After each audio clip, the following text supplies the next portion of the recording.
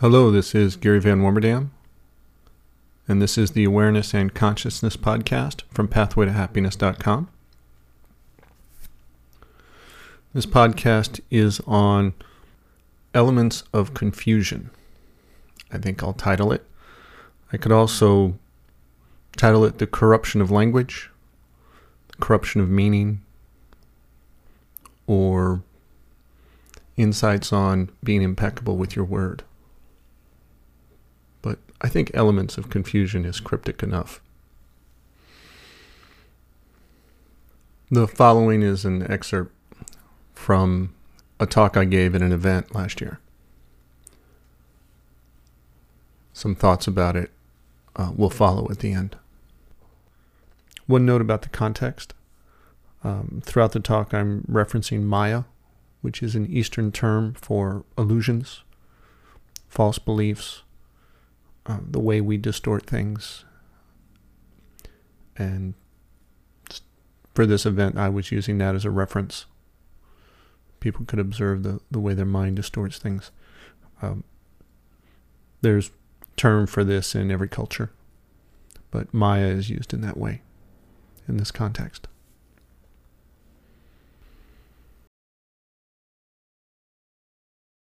There was a point when I was teaching, I was like, I don't want to teach. I don't want to teach. I looked at that. I said, why guide people through that icky, face their fears, unravel all their emotional wounds, challenge the judgmental voice in their mind that they're afraid of? Why invite people to go deal with that? That's uncomfortable. I don't think so. And, it was like kind of a compassionate justification. Okay? And I debated that for a while and I said, you know what? Where was I? I was in confusion, I had emotions, I didn't know why, I had voices in my head I was reacting to. I didn't know how to stop any of it. Frustrated, angry at times, feeling abused, mostly by myself, thinking it was somebody else. And I thought about being that way at that time. I'm like, oh yeah, that's how I was. And somebody gave me an opportunity of a way to go deal with it and change it. Okay. Then for those people who want to, I'll share. But you notice, I don't encourage anybody to do this work. I don't tell people you should go do this. I don't go promote it like it's the greatest thing. No. You do it if you want to. And I recommend you don't. I recommend you don't. If I get somebody to quit early on, I'm like, good. It's the person that shows up again and says, no, I have another question. It's like, I want to know this. I'm like, are you sure? You really want to know? Ask me again. Third time, I'm like, okay. Right? So, for me, was what I thought was compassion at that time. Was let people avoid dealing with their judge and victim lies. That'd be less painful. Just stay in denial, don't face off with it. That looked more compassionate. No. Because then they continue to struggle for the years of their life. Then they have anxiety and frustration, self-judgment for years and years. I'm like, okay, but if we go into this, yeah, it's going to be more painful for a while to take those splintering lies out. But then they're out for good. It's more ruthless. Then the real compassion is ruthless. In that way. Doesn't mean it's not loving. It's very loving. But it's loving with a strategic plan, long term. This is how we'll change. Then compassion, there's the lie of compassion that I almost fell for, and a different kind of compassion that's more ruthless, more patient, gives more time. Okay? Then Maya is tricky like that. She'll put out even beautiful, wonderful spiritual concepts like compassion and try to twist it in our mind so we do the opposite. Okay? Like love. One woman at a retreat, she was trying to reconcile with her father. She wanted so much to be loved. At the same time, she was looking at this relationship he was going to have, and she was afraid to love. Like, same love? Love we desire and love we're afraid of? And we have this thing called love that we're afraid of. Because in our mind we've distorted this conceptual idea to mean many different things. And love means, love is a battlefield, love is painful. Love will lead to heartbreak. Love will, it's work. It's a struggle. So now we have all these painful, heartbreaking stories connected to love. And we say love is all that. And I'm afraid to feel all that pain of a heartbreak if I love. I'm like, wait a minute, are we talking love or are we talking the heartbreak? But the dream in our mind throws them all together, puts them in the little capsule called love. It says, here's a pain pill. If you take this love, you're going to be in pain. And we don't look inside the capsule and say, okay, see inside the capsule you have love, this pouring out of emotion for a beloved. But you also have in this story that it's not going to work out, hopes it'll be different, they'll let you down, and you end up disappointed and brokenhearted. That doesn't go in the same word. Doesn't go in the same pill. That's its own separate container. Do you see how we distort love? By condensing under one word whole dreams of lies. There's nothing wrong with the love, nothing painful about the love. The painful part is when you have the expectations and hope, and then your judge says, they're not who I thought they were, and now you're disappointed in them, and you're like, but I made the wrong choice. I shouldn't have chose them. That was a mistake. How could I be so stupid? Click, click, click. Now we have self-judgment of ourselves, judgment of them, victimization for a couple of different reasons. That shit's painful. And all that judgment and victimization had nothing to do with this love emotion coming out of you.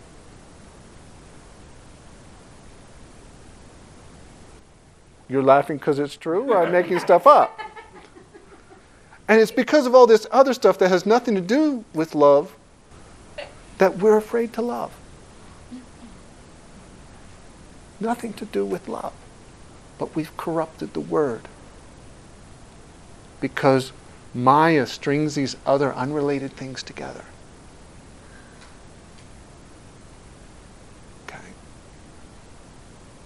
Distorts what compassion is, distorts what love is. We're afraid of it. It's painful. No, liar, liar, pants on fire. Where you've got the wrong word going. We have to split out what is love and what is not love. What is the painful part? And it's not love. But this is how Maya tricks us to be afraid of love. And what does love become? Love becomes, I want things to be safe. I don't want it to go in this other way that might be painful. So now love is control. Let's make it look like this. Let's make it stay like this. So it doesn't become these other things. Hope. These are love, compassion. These are the avenues out of Maya.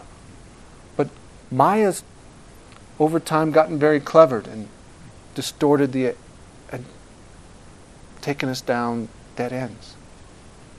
Okay? Compassion and love now look like dead ends. Pain. Hope. Hope. Sitting with a man, he had great hopes on one of these trips. It's like, but he'd been on spiritual journeys in places in the world before, and he was like, never works out. Disappointed after disappointment after disappointment. And he was afraid it would be another disappointment. And I was like, well, you have hope. You showed up. He's like, yeah, I showed up. I think it might work this time. I said, close your eyes. Close your eyes and really hope. Think about what you want. Feel all that hope for what you really want. He says, you feel all that? He says, yeah. I said, what's the emotion? Fear. Fear. Yeah. Fear of what? Won't happen. So in his desire and wanting it to happen, he could envision it, and he desired that which he saw in his dream. And at the same time, he had a second dream going of, it won't happen. I'll be disappointed. I'll judge myself for not doing it right, failing, or some teacher letting me down, and I'll feel cheated, not good enough. And I'm afraid of all that emotional pain. And this is typical. It's what's called hope against hope, where we believe it could happen, and we really believe it won't happen. And we have faith into two opposing dreams. And we intend and believe two different things will happen. Our faith is split.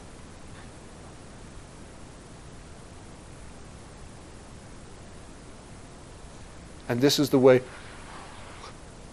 we distort with multiple dreams and turn a hope into a fear, a desire, a yearning and intent into, what if it doesn't?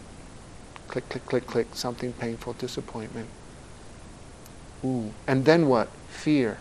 Well, I won't try then. I don't want to be hurt because I'm afraid of feeling emotion like that. So I won't try. Now we hesitate.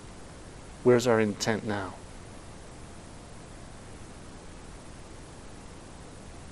Okay.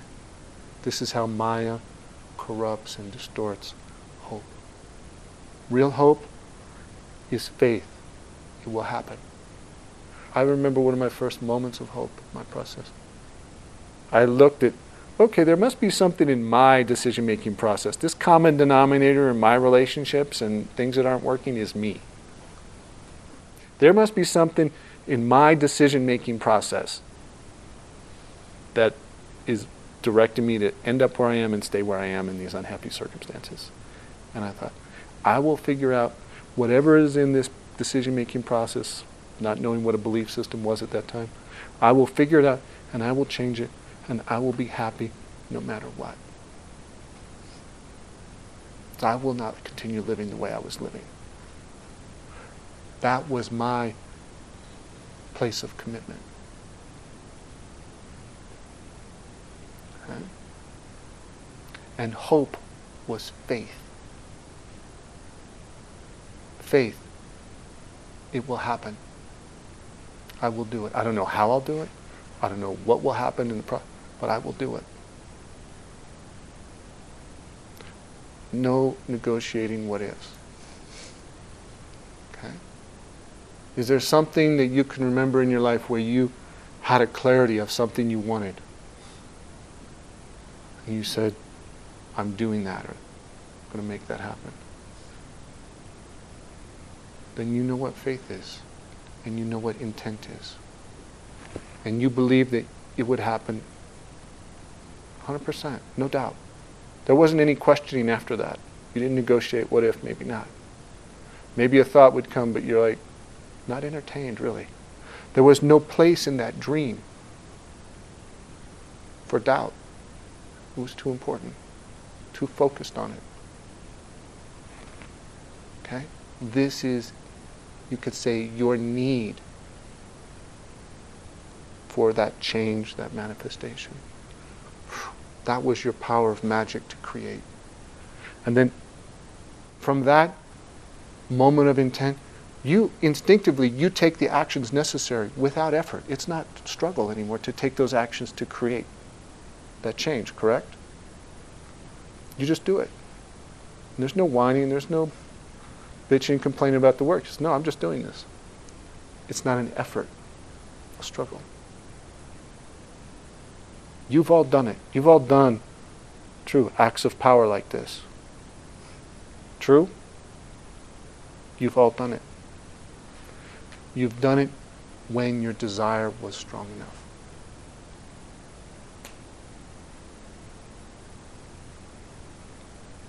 Okay.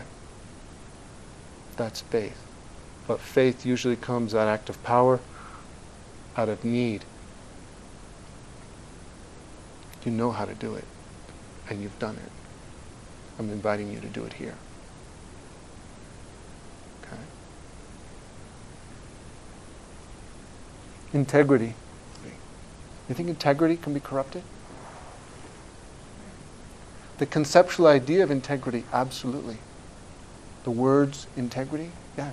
The judge can use it. It says, you're not being in integrity.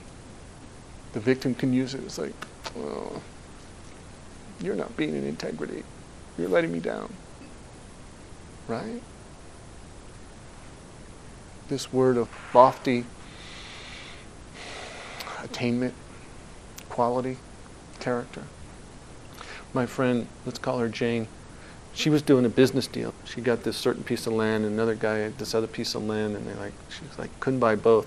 But she said, hey, between these two pieces of land, we could develop it. You know, we'll merge them both, we'll combine them, and we can build a profitable business there. And the other guy said, great. He bought that piece, she bought her parcel. She was getting the plans approved. He was going to get the loan for the construction. They're on their way. She has a big balloon payment in a year. She figures, well, you know, when she'll sell the piece of land to him with the plans and the construction loan, they'll be partners, 50-50 in this deal. Well, she said, well, this is what they agreed to verbally. Time goes on, months go by, he's not really coming in with the loan, doesn't have the money to buy out the 50%. He wants to buy the property at just a little bit above what she paid for it. And she's like, no, that's not the deal. I was like, well, that's the best I could do.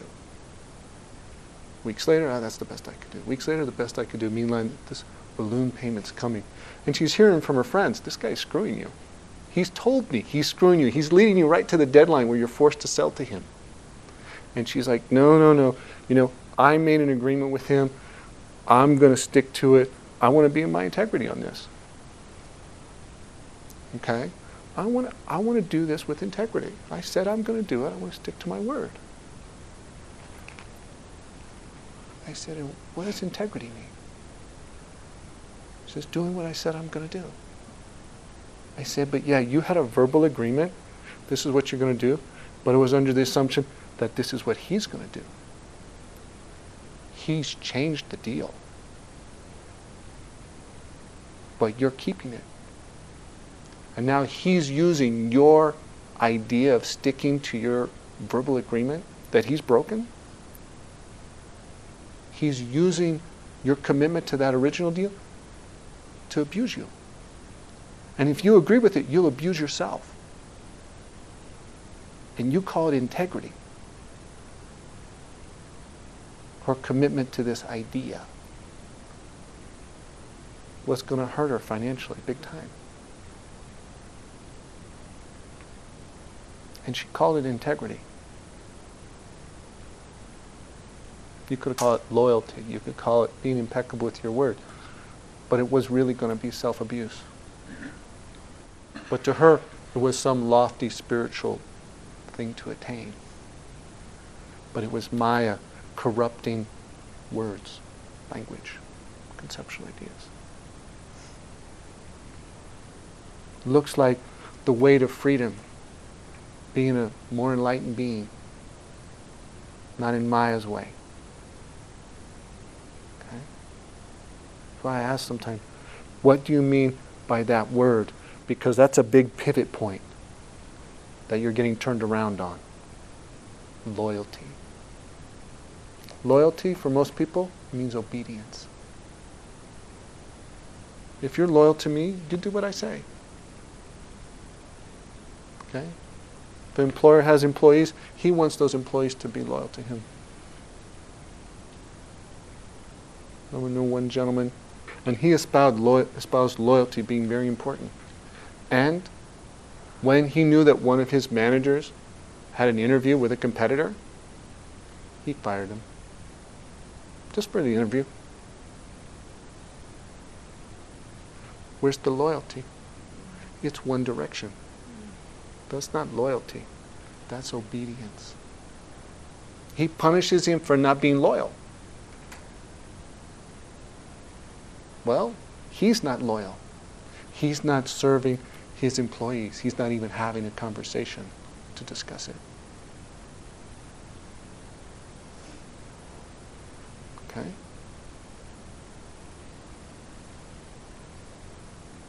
You see how Maya, lies, corrupt the ideas of heaven? And turn avenues to freedom and love into dead ends of suffering. Now my favorite is morality. My favorite is morality.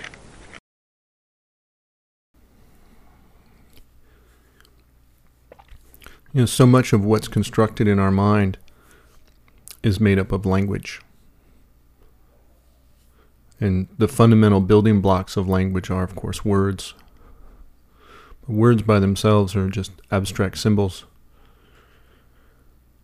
And what really makes them come alive is the meaning we put in them, the associations we make of them. They connect to so many things, other things in our mind, other ideas. They connect to events in our life. And these building blocks of words, it's what we use to make an interpretation of things, to describe things, becomes our vehicle of understanding. Understanding the world and the way we describe it, understanding what we idealize, understand what our goals are, how we relate to other people. And it ends up defining sometimes our actions, the ideal images we're going for, the characteristics we want to embody. Those are all constructed by language, by words.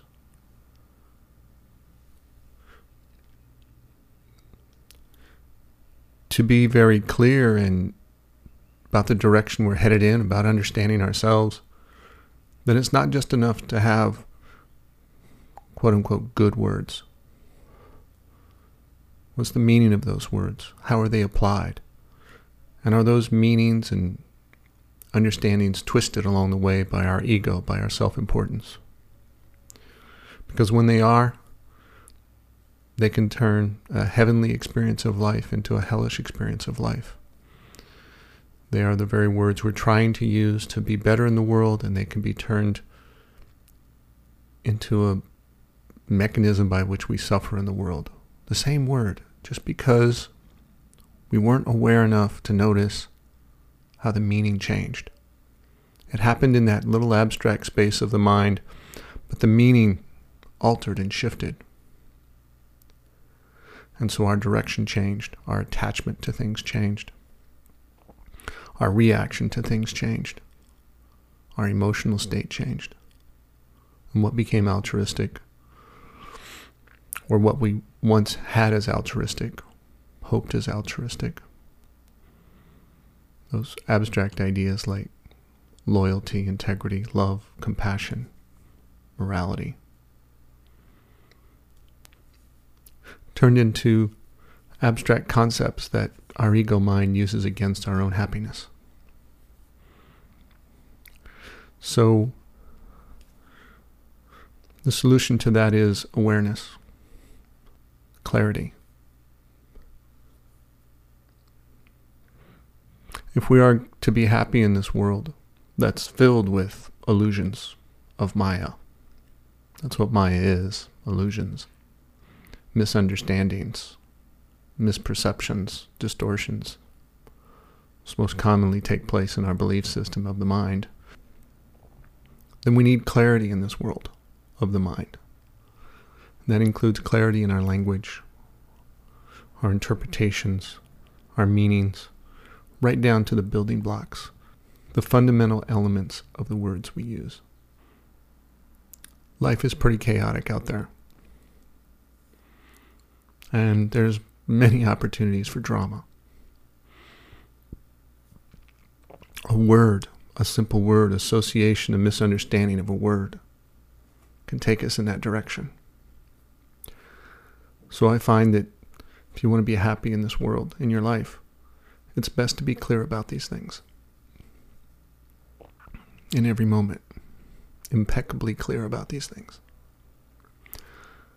For more insights and very practical exercises you can do to refine your clarity in life and develop happiness and love in a beautiful way, not a fearful way, I suggest you listen to and practice the exercises in the Self-Mastery course. There you'll find the actual action steps to put into practice instead of just theorizing it in your mind. And there's also my book, MindWorks, the very practical exercises and a very in-depth explanation of how to address these very issues as well. Thank you very much. This is Gary Van Warmerdam from PathwayToHappiness.com.